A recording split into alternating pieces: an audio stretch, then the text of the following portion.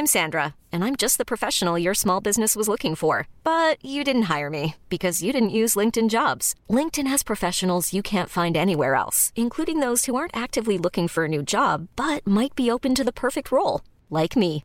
In a given month, over 70% of LinkedIn users don't visit other leading job sites. So if you're not looking on LinkedIn, you'll miss out on great candidates like Sandra. Start hiring professionals like a professional. Post your free job on linkedin.com/achieve today.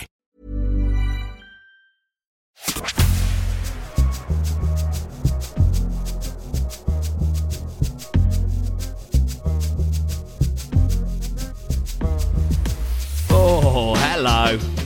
How are you? Welcome to episode 6 of the Dangerous Dinners podcast. I'm your host, as always, Tom Green. Hello. How's your week been? How's everything been going on in your life? Are you happy? Are you sad? Are you keeping going? Are you feeling a little bit lockdowny? I get that. God, I get that at the moment. I'm so ready for this whole thing to end and us to go back to some level of normality. I find lockdown really hard. I think I'm one of those people who needs to get out the house and go exploring and see people and play golf and just have a bit of normal life. I do find lockdown very, very stressful. How are you finding it? I think I've had quite a lockdowny week, actually. I think just because there's so much sad news in the world right now, isn't there? Feels like we're just getting more and more divisive, which is sad. But, as always, the podcast is here to save the day. I love listening to podcasts. That's my little escape. Which maybe, I guess, if you're listening to this, is your escape as well. I love like an hour listening to some of my favourites, like Adam Buxton. I'm a big fan of Adam's podcast, or Louis Theroux's podcast for Radio 4. I like that.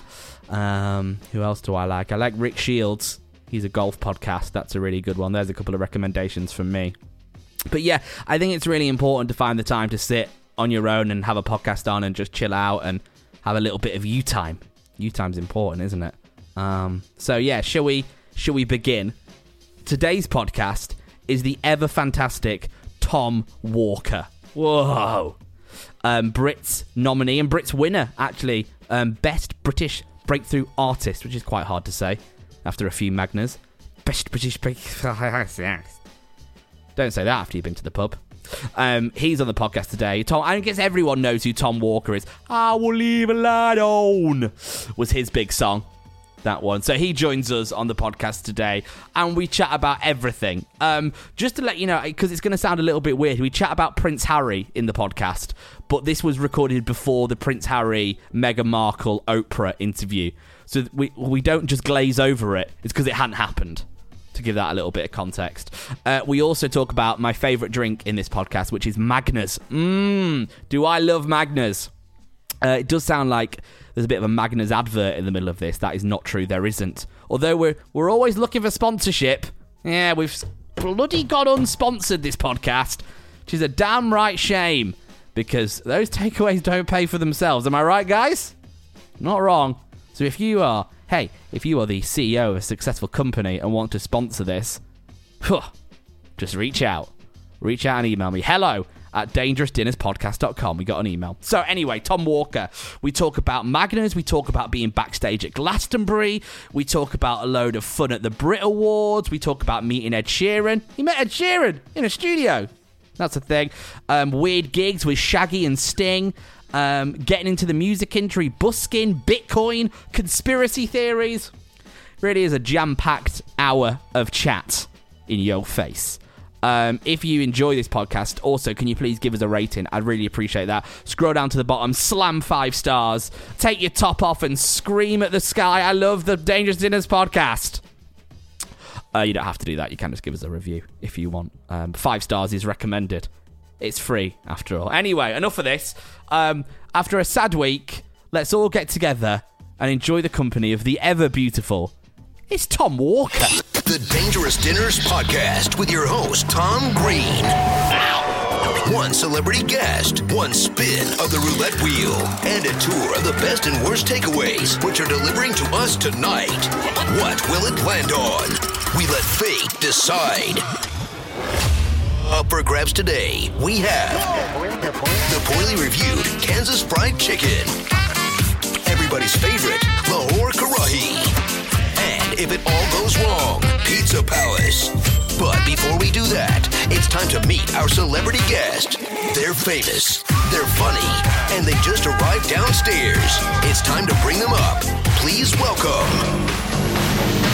It's Tom Walker! Hello.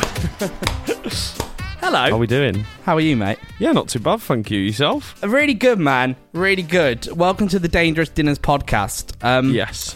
When I first started the podcast, way back a month ago, you were the first name that I put in the diary, but it's taken us this long to sit down. I know. It's amazing how busy life can get when you're not allowed to do anything. Like, I've been so busy the last couple of months, and I've just been like, why? Everybody else is like, oh man, I'm getting so bored, like on furlough, I'm just getting 8% of my wage, and I'm not doing anything, I'm playing Xbox, and I'm like, I've been grinding every day, man. Every day. You've been grinding in the virtual studio, the Zoom studio. I've been trying to write songs in a very small box in my house that I've soundproofed. It's kind of like if you would imagine what B&Q would create if you asked them to build you a studio. I have done that. I've been trying to write songs that will inspire people about hope with a mild undertone of depression. Yes. During a pandemic. So that's definitely been an interesting one for sure. So have you got a room in your house, or have you got like a garden studio thing? No, I've got like a room at the back of my house which I've just built like a giant soundproof wall between me and the neighbour, and then put some like floating acoustic traps on the roof and on the walls and that kind of thing. So it sounds really good actually. Now that hopefully the neighbour can't hear anything, I think I'm good to go. I've been doing some vocals at like 4 a.m. and I've not had any complaints yet, so I think we're good. That is cool, isn't it? Back in the day, your neighbour would hoover or shout at the dog and that would annoy you, and now it's Tom Walker laying down the new track. Yeah, to be fair, like there's some building work going on next door, so I actually have to wait sometimes until the builders stop to do a vocal. So it's kind of like, what can you do, you know? It's pandemic life, isn't it? You can't really get to the studio much these days, so yeah, just doing it all at home. Do we think Madonna has that problem in LA? No. Well, it seems kind of all right for Americans at the moment. I was watching this. I've been getting into like cryptocurrency recently. This is a total off-topic thing. I don't know why I've gone here, but anyway, I was watching this cryptocurrency video with this guy called BitBoy, and he was in like Vegas yesterday, and like everybody was just out and about in Vegas with masks on, but like getting drunk, playing poker, and I was like, why are we? What's going on here then? Like, we can't even... No, we can only get takeaway coffee. That's about it, really. I said at the start of this bloody podcast I wasn't going to go off topic, and already I need to ask you, is Bitcoin the future? Oh, no idea. No idea. And, it's interesting because there's loads of like NFTs and digital art coming about, but basically like... A couple of months ago, I was thinking, maybe I should just put like a bit of money in Bitcoin. Yeah. And then I didn't. And then it just went absolutely mad. And then I waited for it to dip down, and I was like, do you know what? I'll just give it a go. I'll buy some of it, and then I'll just leave it for like 5 years and hope that I've not lost some money and maybe I've gained some. That's my plan. I don't really know anything about the space. I've watched a few videos and stuff, but the whole thing's just speculation. It's so annoying. So and everyone just keeps using words like, we're going to Mars or we're going to the moon. And I don't know if we are, and I don't think they know either, so I guess we'll just see. Hold. Just hold. Just hold. Do you know the price that you went in at? I bought a few times and sold. My idea was like, oh, well, imagine if I could like pay my mortgage with like being a trader, and then realised that I'm not the Wolf of Wall Street and I know nothing about trading. Do you know the Lily Allen story about Bitcoin? No. Oh, this is brilliant, Tom. So Lily Allen, I think it was 10 years ago, did a gig online, and it was in like Second World or Second something. Right. It was like, do you remember RuneScape? Oh, yeah. It's like that. She got offered a gig in that, and they said, we can either pay you £30,000, or at the time, they were like, we'll give you 500,000 Bitcoin. Oh, my God. She chose the £30,000. If she'd taken the Bitcoin, she'd be a billionaire today. Oh my God. I know. I've heard about people who like figured out they had loads of Bitcoin on an old hard drive, and there's this guy who was like approaching the council to try and go and look through like a dump for a hard drive he'd put in the bin 15 years ago, and they wouldn't give him permission. I was just like, that's crazy. But yeah, who knows? We'll see. It's exciting though. Second story about Bitcoin, real quick. Oh yeah. When I saw my parents the other day, I spoke to my dad.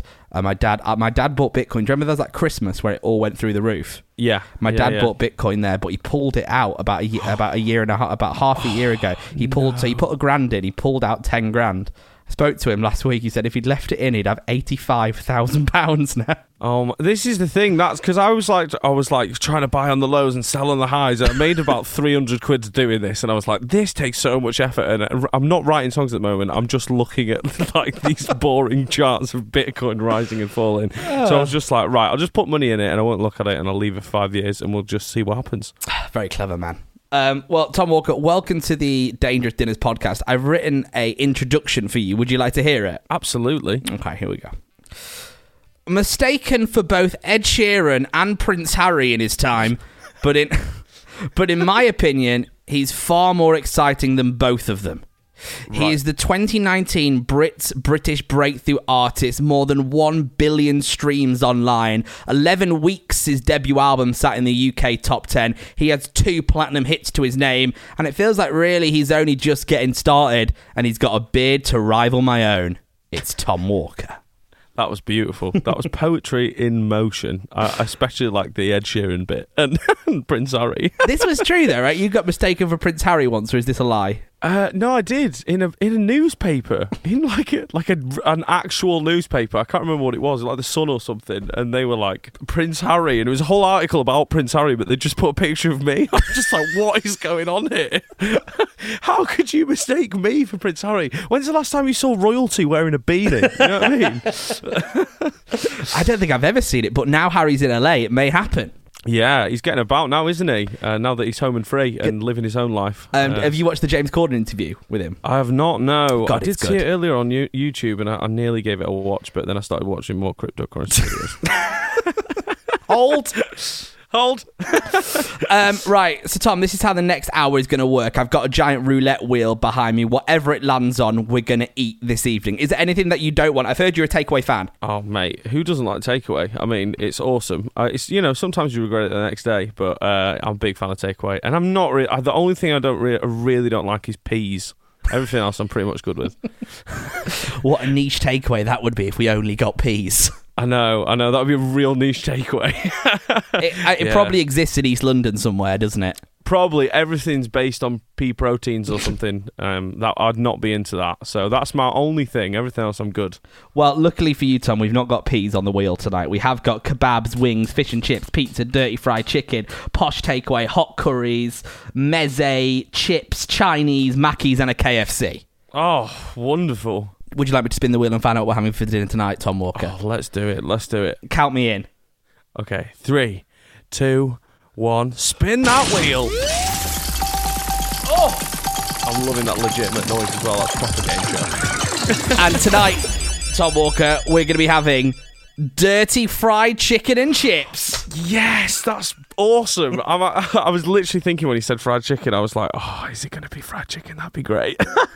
But this isn't the nice sort of Nando's-y KFC. I'm going low quality fried chicken here tonight. I like it. What's the name of this establishment this evening? Tonight we're going to be having fried chicken.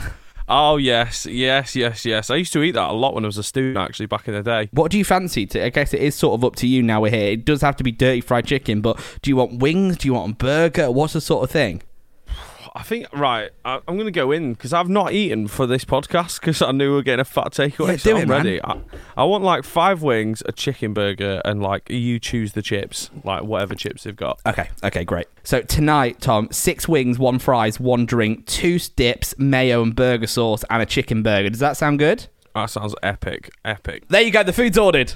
Amazing. Oh, what a drink. I've got a Magnus tonight as well, so this feels like proper takeaway vibes. I've got 4 ciders in the fridge, actually, so if you're going to start drinking, I wasn't going to, but if somebody else is drinking, I will have to be drinking. Do you want to go and get it now? Yeah, I'll go and get it. Yeah. I thought you'd never ask. Yeah, no, I'll just entertain the people while you go in. You entertain the people, I'll get a bevy. Yeah, cheers. Oh, there's nothing better. Now, this is going to sound like an advert, but it isn't. There's really nothing better than an ice-cold cider on a Tuesday evening. Magners is my preference, not a Bulmers. I like it ice-cold. I feel like I drink those a lot, but I think it's also because I love sugar so much. Right. Oh, you're back! I'm back. What have you? So cold as well. What cider have you got? I've got Thatcher's Gold. Oh, lovely. My missus is allergic to gluten, so having beer around, like, if I have beer and I kiss her, she might have an allergic reaction. She's that sensitive to gluten. Like, Christ. she's celiac, so I've had to start drinking cider. And actually, it's way better, to be honest. I mean, it's got a lot of sugar in it, but it's delicious. I think that's why I like it. You'd missed that because I was just explaining to the listeners. I think it's the sugar is the reason I like it. It's like a Rio or something, isn't it? Yeah. You know what I mean? From when you're a kid or a little. Or like an Umbongo. Do you remember them? Oh, yeah, they were good. They were good. What was the other one as well? With the blue packet, Rubicon. Oh, Rubicon's still on. Me and my girlfriend had a conversation last night about Sunny D. Oh, so good. It's not as good as it was when we were kids. It had way more sugar in it when we were kids. Totally. There's a Weird rumour now. that someone turned orange drinking Sunny D. I don't know if that's true. I want it to be true. I know. I feel like I Googled it like a very long time ago and there was a picture of an orange kid and I was like, is he actually orange from the Sunny D though? Or like, you know, what's going on there? Yeah, it's like whatever happened to the guys from the Kellogg's advert. It's gonna taste great. There was a lot of rumours about him as well. There was a lot of rumours about him. I hope those weren't true. They were dark. They were rumours actually. about that guy. Yeah, they were dark. Sorry, we've done all the internet conversations tonight. Bitcoin and conspiracy theories. Yeah.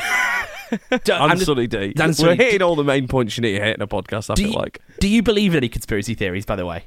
No. I mean, no. I just think it's like people who are going around going, they're trying to put chips in you for this vaccine. I'm like, mate, what have you got in your pocket? It's a phone that like tracks everywhere you go. It knows everything you do.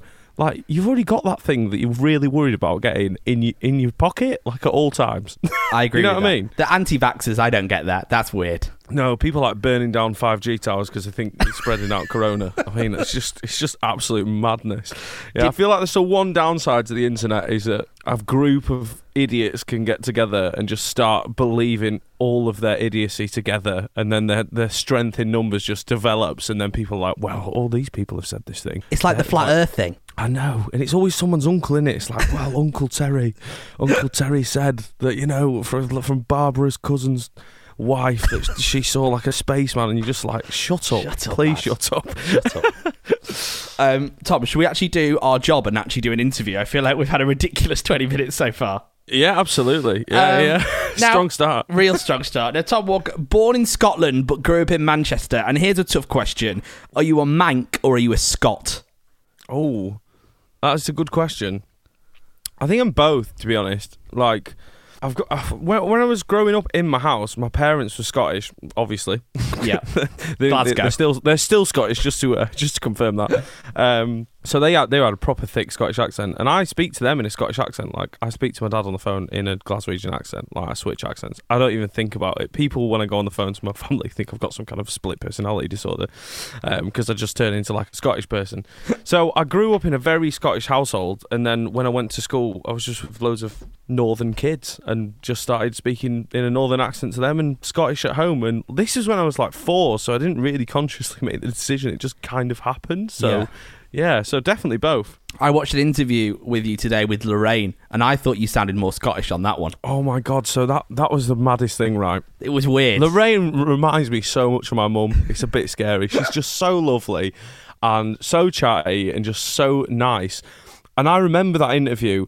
I started the interview off in English because I was like, well, I'm in a TV studio in London, and like I was just talking to loads of English people. Walked on, started talking to her in English, and then halfway through the interview, I just switched into a Scottish accent without realising. It's mad. And I watched the interview back, and I was just like, that must have confused so many people that halfway through that interview, like people who didn't know me must have been like, is he taking a piss out of Lorraine?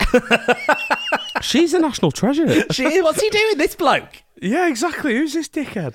Were your parents strict? I've got an idea in my head about what a Glaswegian parent would be like, and it's probably very stereotypical. Do you know what? My parents are so sound. Like, so sound. I had loads of mates whose parents were super strict, and they just turned out to be the naughtiest kids because as soon as they got outside the house, they were just like, oh my God, I'm free and I'm going to be really naughty. I'm going to set fire to a fence. You know what I mean? Whereas my parents were so chilled. They were like, go out, do whatever you want. As long as you call us, it's all good. If you want to stay at someone's house, it's all good. Like, just let us know like what you're doing, basically. And yeah, it was just so chilled, man. They're so lovely and supportive and nice. Also, before we move on from like early childhood, you were quite ill growing up, right? You spent a lot of time in hospital over your first few years. The NHS sort of saved your life to a degree. Yeah, 100%. So before I was born, my mum had put a little bit of weight on at Christmas, right, one year. I mean, it happens to the best of us. Yeah, for sure. Or just before Christmas, on the lead up, loads of Christmas pies and stuff, just before I was born. And they were a little bit concerned because it was like slightly out of a margin of what it should be. So they scanned me, and then they figured out in that scan that my kidneys weren't functioning properly. And then when I was born, I went immediately into surgery, and they fixed it then and there. And if they hadn't noticed it, it could have caused some like real problems down the line. But they caught it straight away, fixed it. But I've spent like the first kind of year of my life like in and out of hospitals a lot, then making sure it was all cool. Obviously I can't remember any of this whatsoever, so you know the main time I was really ill in my life, I've got no recollection of it. So but yeah, for sure, like my mum was always going on about how amazing the NHS were and how she's so grateful they were extra careful and got her checked and stuff. So yeah, happy days. How would you describe teenage Tom Walker? Take us there. Oh man, I was teenage Tom Walker. I think in high school I was a bit of the odd one out. I was super heavy in high school. I think I was probably nearly like 18 stone when I was like 15, and I was quite short, so I was a bit of a kind of chubby musher. I dyed my hair black at one point. It was right down to my shoulders. I loved playing guitar. I had this really spiked BC Rich guitar that had skull and crossbones all over it, and I used to love absolutely shredding. So yeah, a bit of the odd one out, I guess. I just loved music and spent all my time in my bedroom playing guitar, basically. How did you feel about your weight at that point? Was that a thing for you, or it didn't really affect you? Because I know I was a slightly chubby kid growing up, and I think it's crazy how far I look back into my life, and I felt it. Even in like primary school or high school, I had this feeling. I was like, okay, I'm a bit chubbier than everyone else. And I'm like, man, that's so sad. I'm a kid. Yeah, for sure. No, I definitely did, man. Like, I've struggled with weight my whole life. Like, certain people can, like the drummer in our band, for example, all he does is eat loads of pastries and crap all the time, drink beers every day on tour and that kind of thing. And he's just like as thin as a rake, could never put on a pound. But like, if I'm not super careful, I start putting on weight like ridiculously quickly. So it's like the cycling thing. If I go out like four times a week on the bike, it'll be like, okay, cool. I won't put any weight kind of thing. Yeah. So, but it's been like that my whole life. I've just yo-yoed up and down from kind of fat to mediumly fat to fat again. I don't think I've been skinny since I was about 6 years old. Did you make a conscious decision? Because you're not I've not seen you recently, but you're not 18 stone now, right? Did you make a conscious decision to lose weight? Yeah, I mean, when I first moved to London when I was like 19, I stopped driving my car as much. I think that really was why I was quite lazy. And when I got my car when I was 17, I was like, I'm just going to drive everywhere now, like to the corner shop that's like 5-minute walk. Yep, definitely going to drive there. No problem. When I initially moved to London, I lost loads of weight, but touring's like really difficult because obviously, especially in the early days of touring where you've got no money, you just live in every day on like sandwiches and after the show, loads of cheap beer. And then like 4 years of doing that, it's trying to keep your weight down. Even though you're doing shows for like an hour and 20 minutes long, you know, like really singing your heart out, dancing about the stage, it can still get you. So yeah, I've just got to be careful. I'm definitely not the biggest I've ever been at the moment. I'm definitely not the thinnest either. So I think if you come out of lockdown in that mentality, which is I'm not the worst and I'm not the best, I think you've done well because my God, I think we all need to remember. We're in a bloody global pandemic right now. So anything that goes alongside surviving, I think, is you doing pretty well right now. I think if you've not put on 5 stone, you can pat yourself on the back for this pandemic. I think I'm getting to that 5 stone point, but I don't need to worry about that right now. We're nearly through. That could be something to do with this podcast that you've started. Damn it! I knew this was a bad idea. I live with both. I don't know why I've put on so much weight. Oh, it's the dirty fried chicken that is on its way to us right now. It's the 6 chicken wings chicken burger and a large fries. So you went down to London with college or university to do music stuff, right? Yeah. So when I was 19, I moved down to London to do a degree in songwriting. I actually applied for the guitar course, but they were like, "Nah, you're not good enough for the guitar course." And I was like, "Oh Christ, right, okay." But they were like, because they asked us to send like some demo stuff, and I'd sent like a few songs that I'd done that had guitar on, but I'd also like done a bit of singing. And they were like, and I didn't know this at the time. They offered, we've actually got a songwriters course, and to be honest, I much preferred doing that. Like that's what I wanted to do, but I didn't even know it was on offer. So that was kind of a blessing in disguise, I think. Accidentally ended up on the songwriting course. And I guess up to that point, you'd been in bands, but I'm right in thinking that you weren't the front man. You were sort of the backing singer, guitar guy up until that point. Yeah. I'd always been in bands, but I'd always been like this kind of singer number 2. And do you know what? I love playing in bands so much. Like, if it had been up to me, I would have been in a band, but like everybody else in the band kept falling out with everyone. You know what I mean? And I was just like, this is such a mission. Like, I had such a passion for it. Like, I would have given up anything to do what I'm doing now, and I would just be like, right, well, we're just going to have to make rehearsal happen. We'll have to find the money for the rooms. And like, everybody didn't have that level of determination of trying to make it happen and believing in it for like a long time. So I just kind of ended up being like, do you know what? I'm just going to do this on my own. And at the time I could play drums and bass and I could produce and I could sing. And I was like, I can do all these things on my own.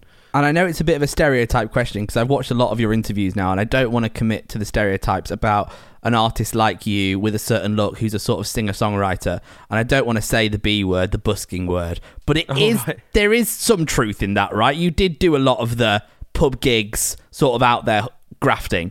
Is that fair? Yeah, for sure. Oh man, I played so many shows to like know people and busked in London, which is so hard because I didn't have a license. The waiting list was just ridiculously long. Yeah, and I kept getting moved on by these little security cards. Sorry for swearing. No, you can swear on this. All right, wonderful. These bloody security cards who were like literally hired just to like move you on. And I was like, mate, I'm just out here like trying to make like 20 quid, like to replace the batteries in my amp that I've bought for busking. You know what I mean? Yeah. So that was just really hard. Like setting, you have to have a license everywhere in London. Like on the tube, like anybody you'll see who's busking is like they've got to have paperwork to do it. Otherwise, a member of staff from the tube station will immediately just be like, nah, get out of it, mate. I mean, these days, half of the buskers in London, you can pay with card these days. 100%. I mean, yeah, and good on them. Do you know what? Totally. Who carries cash these days? No one. It's bad news, isn't it? So, yeah, absolutely. I love busking. I never really made any money for it. It definitely wasn't viable. I had to get a job eventually doing something. I was giving out. I've done some absolutely random jobs in London. So you went to uni and then you did the songwriting course. How did the first album come about? Because I think, how old are you? You're 29. Yeah, 29. Yeah, I think so. Yeah, you're a few years older than me. So what was the gap between the first album and the uni thing? Well, it seems like it wasn't long at all. Basically, I took a year out after uni in London, just really trying to make my way and get somewhere. Eventually, one of my tutors, he had sent one of my tunes to a manager that he knew. And then that manager got in contact with me and I met him, and it's still my manager now, Simon. And once I met him, it opened so many doors. Like, you just realise that the industry's so small, and when you're trying to get into it, nobody wants to hear it, man. Nobody wants to know anything about it. Like, you've got to prove yourself before anybody wants to listen to you, which is really impossible to do if you think about it. Yeah. How can you prove yourself before you've had the opportunity to? But as soon as I met Simon, I started getting in all these writing sessions, and I just absolutely loved it. Writing for other people, writing for myself. And I had like a small vision of what I wanted this album to be. So me and Simon spent like a year getting some stuff together. Then we went to a label, and I actually signed to the first label that showed any interest in me. Like, which is so stupid. Is that what you're supposed to do?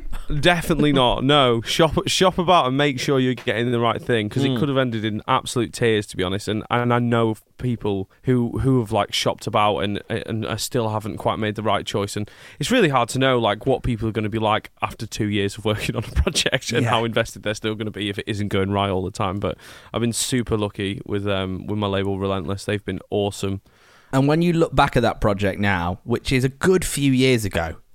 Yeah, it was actually 2 years yesterday since I released the album. Wow. Yeah, I know. I don't know where that time's gone either. How do you feel about it? Because I've listened to a lot of it today, and I've heard it a lot already, and it was nice to go back and revisit it. And it's such a piece of work that, and I don't want to put words into your mouth, but surely you're just still so bloody proud of it, because it's great.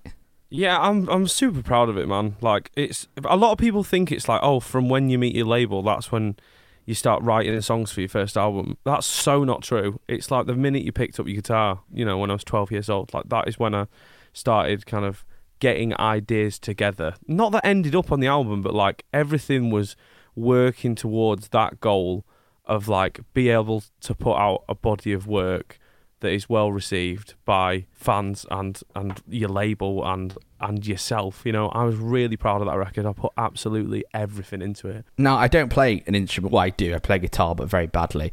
But I imagine there is a beautiful thing about being on stage with a live band, as it almost feels like it's intuitive. Like you don't need to. It just all comes together into this beautiful thing that I imagine what really good surfing must feel like. It's just such a beautiful, flowing thing.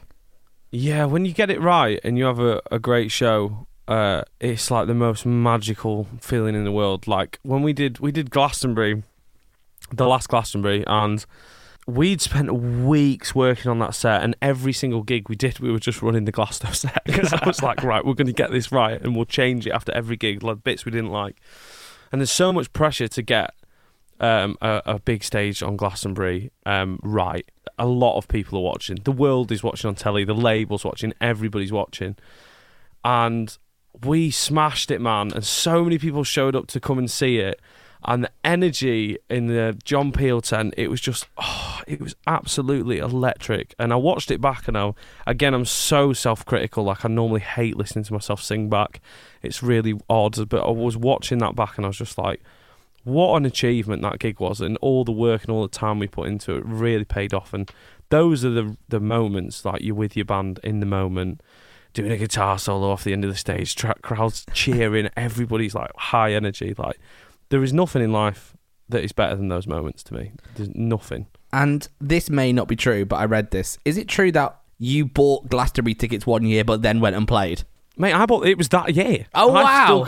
It was that year I bought a Glastonbury ticket, because I was like, I'm not chancing it. If they don't offer it me, I'm going to Glastonbury. And I won't take any other festivals that weekend. But we ended up doing 6 gigs in one weekend. That's so which was sick. Absolutely insane. But it was amazing, and every one of them was just so much fun. And that particular Glastonbury was amazing because the weather was just so good. I would go as far as saying it was a bit too hot that year. Oh my God, it was warm. It was hot, wasn't it? Yeah, for sure. I don't mind sweating at a festival if I've got a cider in one hand and a little cheeky ciggy in the other. I don't smoke anymore, but at the time I definitely like to have cheeky ciggy at a festival. But I'll be happy. What's the artist experience like at Glastonbury? Is it amazing? Are you ferried around? Have you got your special areas? That's what I want to know about. Do you know what?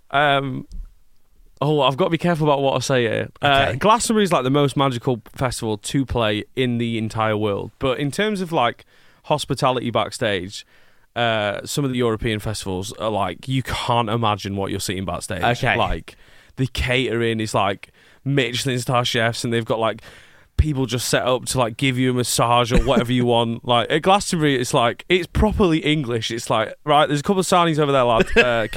Here's some catering tokens. You can get some like bangers and mash, and there's ciders in a bucket over there. Help yourself and have a good gig, yeah. Which I think's absolutely great. Like, that's amazing. But some of these like festivals I think we did one in Montreal, and it was just like the backstage. We didn't leave the backstage area, which I'll go walking around the festival and take in the festival. But at this festival, I was just like, well, I'm not leaving here, because this is the best backstage area I've ever seen in my life. Like, there's like somebody over there giving massages out. There's like the number one fried chicken stand in the whole of Montreal has turned up to cook fried chicken for everybody. It was absolutely outrageous. Why move? Exactly. Oh, I think your food may be here. Is it? Right. Or about to be here. Oh, food has been delivered. Oh, my missus must... I'm in the studio, so it's actually really soundproof. I'll go and grab the food. Go and have a look. Either that or it's been left at a wrong address. But, Tom, I think it's there. Right, I'll investigate. I'll be back.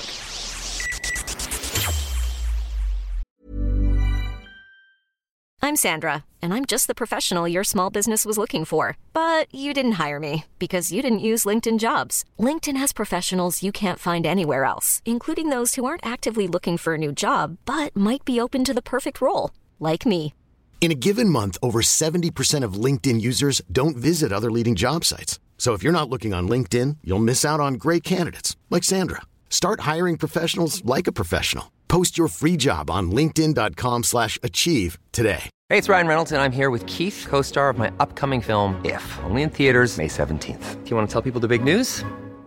All right, I'll do it. Sign up now and you'll get unlimited for $15 a month and 6 months of Paramount Plus Essential Plan on us. MintMobile.com/switch. Upfront payment of $45 equivalent to $15 per month. Unlimited over 40 gigabytes per month. Face lower speeds. Videos at 480p. Active Mint customers by 531.24 get 6 months of Paramount Plus Essential Plan. Auto renews after 6 months. Offer ends May 31st, 2024. Separate Paramount Plus registration required. Terms and conditions apply if rated PG. We've got it. You got it. Successful. Yeah, my missus heard the door. She was like, I'm going to bed now. So listen out for the door. I know you got a takeaway coming for your podcast. I was like, yeah, no worries, darling. I'll hear the door. Did not hear the door. So Tom, talk us through what you've got. Right, so I've got 6 wings. Yes. 1 peri-peri salt chips, 1 Pepsi, a mayo, a burger sauce, and a chicken burger. That's such a bloody good order. That is a good order. I've not had chicken in the longest time. Are we allowed to say what it is? All these are getting beeped, but yeah, no, not really. It's that sort of, everyone knows the sort of fried chicken place it is. It's it's not your high quality, but no. I got a lot of love for it. Yeah? That's delicious. Oh, good. It's exactly what you want. And you know what? It was cheap, and that makes me very happy. I've just looked at the receipt as well. We did well tonight, Tom. We've done all right, lad. We've done all right. Now, when did you know that first album was becoming a bit of a success? Because it spent 11 weeks in the UK top 10, and that's a pretty amazing. Was there a moment where you sort of went, "Oh, we're doing all right here"? Well, you do this thing nowadays where... oh, sorry, the we've killed you. The spicy chicken wings are getting me. You do these things where you get people to kind of pre-order the album, so you've got like a vague idea of how many pre-orders you might have. Well, I don't, but the label like somehow knows these things.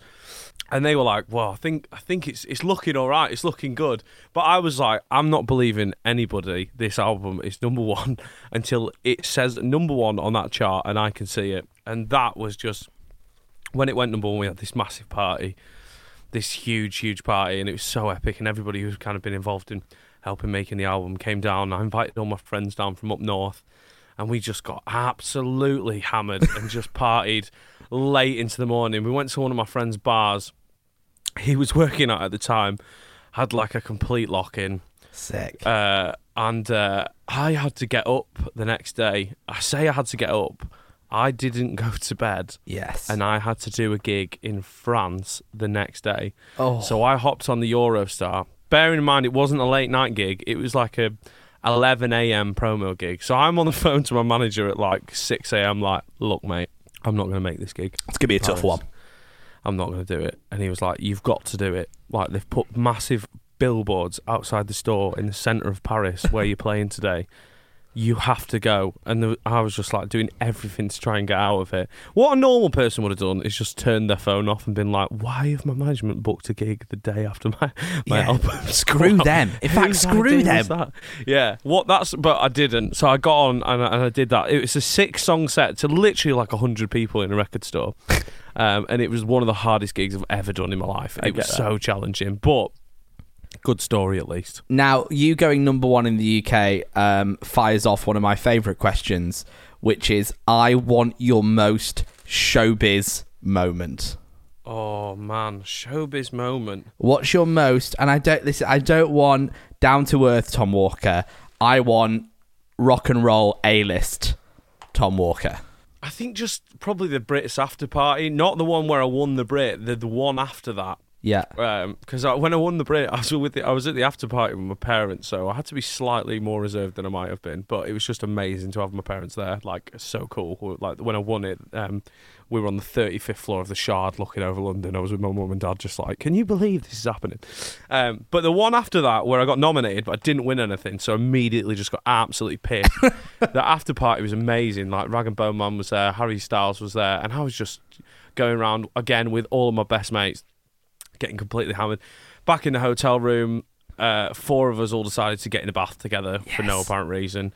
An hour after that, I had to be in like Radio 1, like smoking in the hotel room and everything. I felt like such a rock and roll star. It was amazing. I felt like I was in The Who or something. Do you know what I mean? I was like, getting in the bathtub, smoking in the bath, drinking the beers. We emptied the mini bar. Like, we were looking through the Brits brag, tearing out all the stuff. Like, oh, look, all this free stuff. Yeah, it was amazing. And then you were over to Grimmy's show the next. Was it Grimmy or was it no? Being Greg, I guess. Greg James breakfast on Radio 1. It was Greg James, but they made me go to that thing, right? And then they did the whole thing where like Radio 1 had like kidnapped him or something. So I turned up and he wasn't there, and everybody was really confused because they hadn't told the people on the show what had actually happened, because they wanted it to sound genuinely mysterious. But of course, he hadn't been kidnapped by like some a celebrity kidnapper. He'd been kidnapped by Radio 1, so they knew it was going to happen. I was just like, you've got me all the way down here. I've still not slept. I'm wearing goddamn sunglasses in the studio. People that see my eyes. What's wrong with you? Where's Greg? I was on breakfast that day. I was doing the Kiss FM breakfast show that next day, and I dragged Ella Eyre with me. I got Ella on there. Amazing. I dragged Ella to do the show with me, but I actually got sent home from that after party because I was so pissed. No way, really? Yeah, That's an achievement. I went to the same party you were at, and I was in bed by midnight because I was so drunk. Oh, that's a bit embarrassing. That's an achievement, lad. Thanks. Like it. I bet you were fresh as anything for that show. I was so bad. I remember one of my parting blows of that after party was walking past a Rag and Bone Man and just going, "You're Rag and Bone Man," and walking off. What am I doing? I'm always like that with celebs, to be honest. People are like, "So are you like mates with loads of celebs?" And I'm like, "Nah," because I'm like properly f***ing awkward. And I don't think there's that many northern celebs really in the scene, to be honest. I feel like I'm a bit of an odd one out when it comes to that. Yeah. Did you do a weird private gig for Jamie Oliver? Yeah, I did. So random. I heard about this. He's such a nice dude, by the way. He messaged me the other day, like, "How you doing, man? How's things in the pandemic? How's the album going? Like, are you holding it in all right? How's the missus?" I was just like, what a nice guy. Like, as if Jamie Oliver's texting me to see how I'm doing. That's so nice. He genuinely is just such a nice person. He asked me to do this gig because he was putting on like this little small event for him and a few of his friends and his family. And he was like, "Look, will you come down, play a few songs, and a free meal?" Obviously, it's one of Jamie Oliver's mates. The chef's like absolutely ridiculous, and it was this like 6-course meal that me and my missus got to go to. And we were sat on Jamie's table, like, my missus could not believe it. This is sick. And he'd like paid for the hotel and paid for us to come down, and all I had to do was like play a couple of tunes, which is like what I love doing, to a load of lovely people in a small restaurant. And then we just spent the evening getting drunk with Jamie and eating loads of nice food. And he got this ridiculous hotel. And at the end of it, it was like, "Right, well, I owe you a favour now. So if you ever need anything, or you want me to cook you anything, or anything like that, you just holler me."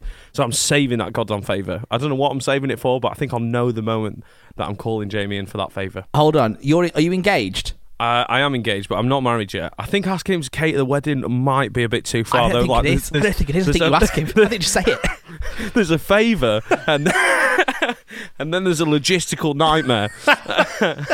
Jamie, I want you to cater my goddamn wedding. My mum's convinced he's coming back round to cook Christmas dinner one year, and I'm like, I'm not asking the man to give up his Christmas to come and cook for us, Mum.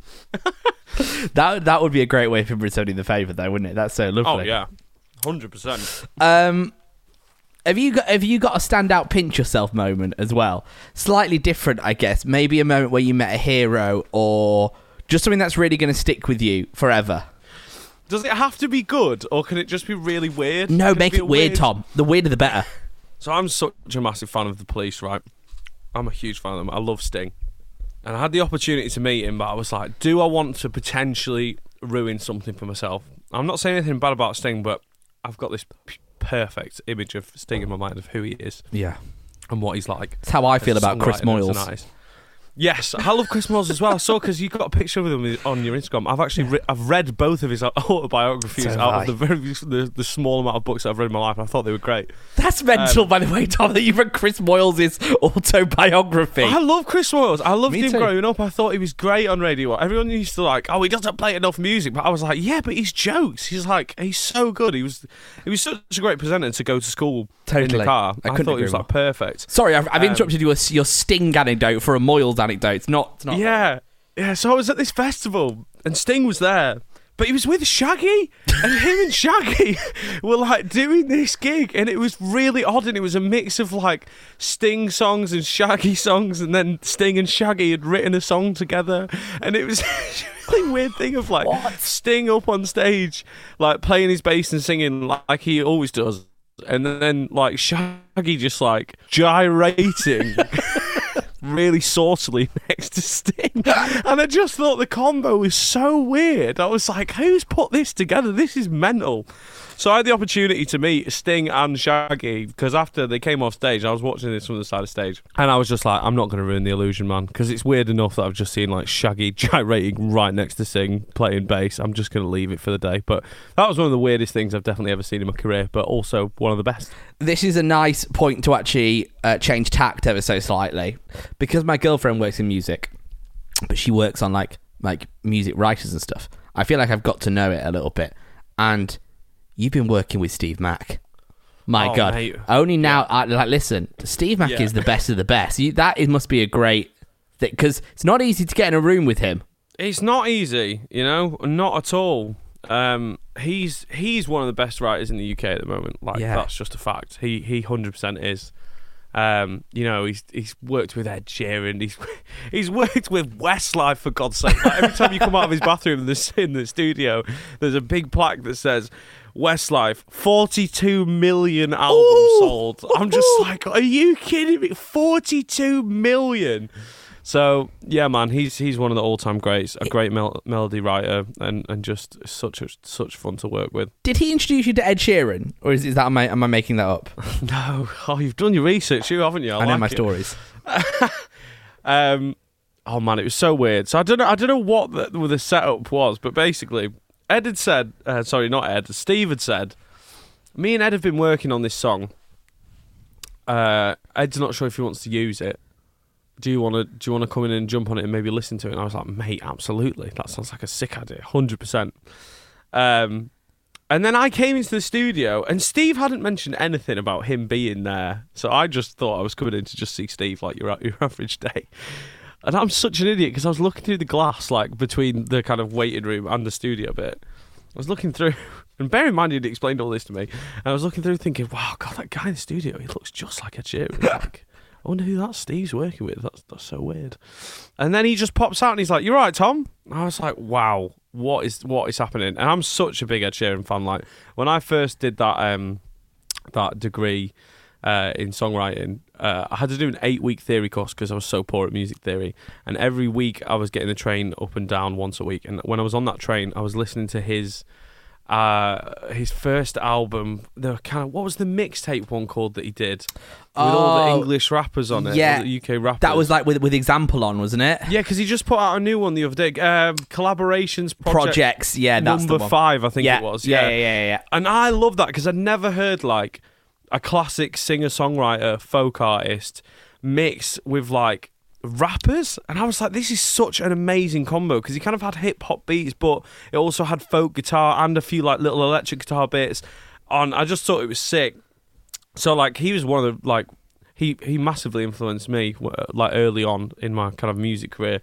So to meet him and be in a studio with him was just so surreal. It was absolute madness. So yeah, that was wild. That was definitely one of my most starstruck moment ever, and I properly made a dick of myself. I just did not know what to say. I was like, what the is Ed Sheeran doing here?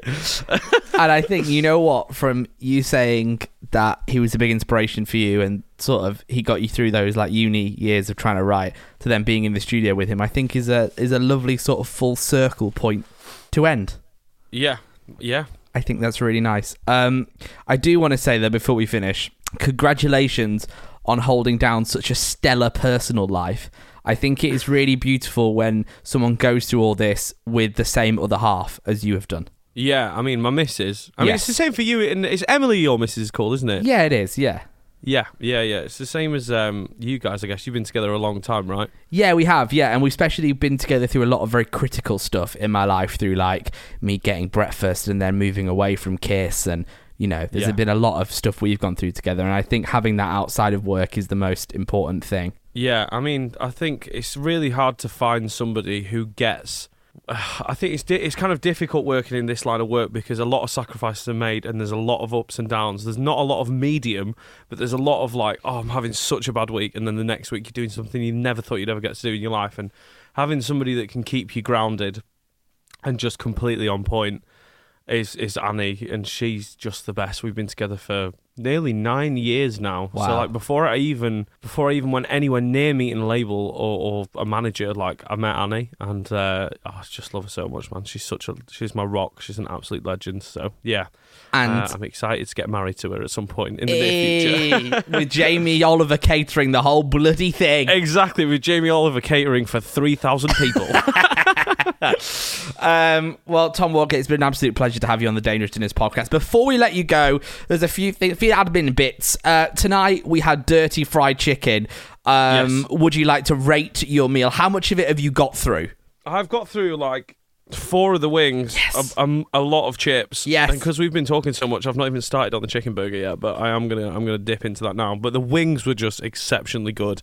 The chips came with this piri piri salt, and I've still got like over like 2/3 of the container left, and the chips are so spicy, and I've actually touched my nose, and my nose is on fire now because I don't know what is in this piri piri stuff, but it's absolutely mental. But I'm kind of into that thing, so I'd give the whole experience definitely like a solid 7 out of 10. Oh, Tom Walker, it's been an absolute pleasure. We will see each other post lockdown when the album comes out and you're touring worldwide and you're back to being absolutely crazy. Yeah, and you're lovely like stuff. Thanks so much, lad, for having me on as well and talking to me. It's always a pleasure. It's the one, the only. It's Tom Walker. Thank you, sir. Putting the star in 1-star reviews. It's the Dangerous Dinners podcast. And there he goes. There he goes. There he goes again. Sorry. Thanks, Tom. Thanks, Tom Walker, for being our guest on the Dangerous Dinners podcast. What a fantastic chat he was. What a lovely, bloody bloke. Another friendly, beardy bloke. We like them on this show.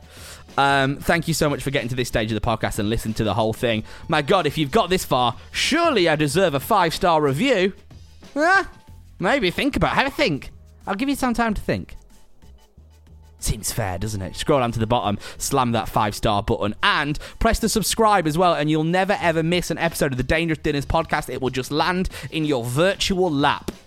So I will see you next week for another fun edition with a guest as they come over for a takeaway and a chinwag. Stay safe out there, be kind to each other, and I'll see you next week. Bye!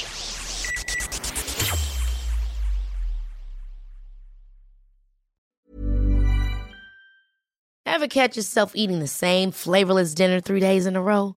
Dreaming of something better? Well, HelloFresh is your guilt-free dream come true, baby. It's me, Keke Palmer. Let's wake up those taste buds with hot, juicy pecan-crusted chicken or garlic butter shrimp scampi. Hello Fresh.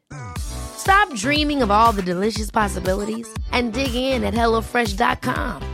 Let's get this dinner party started.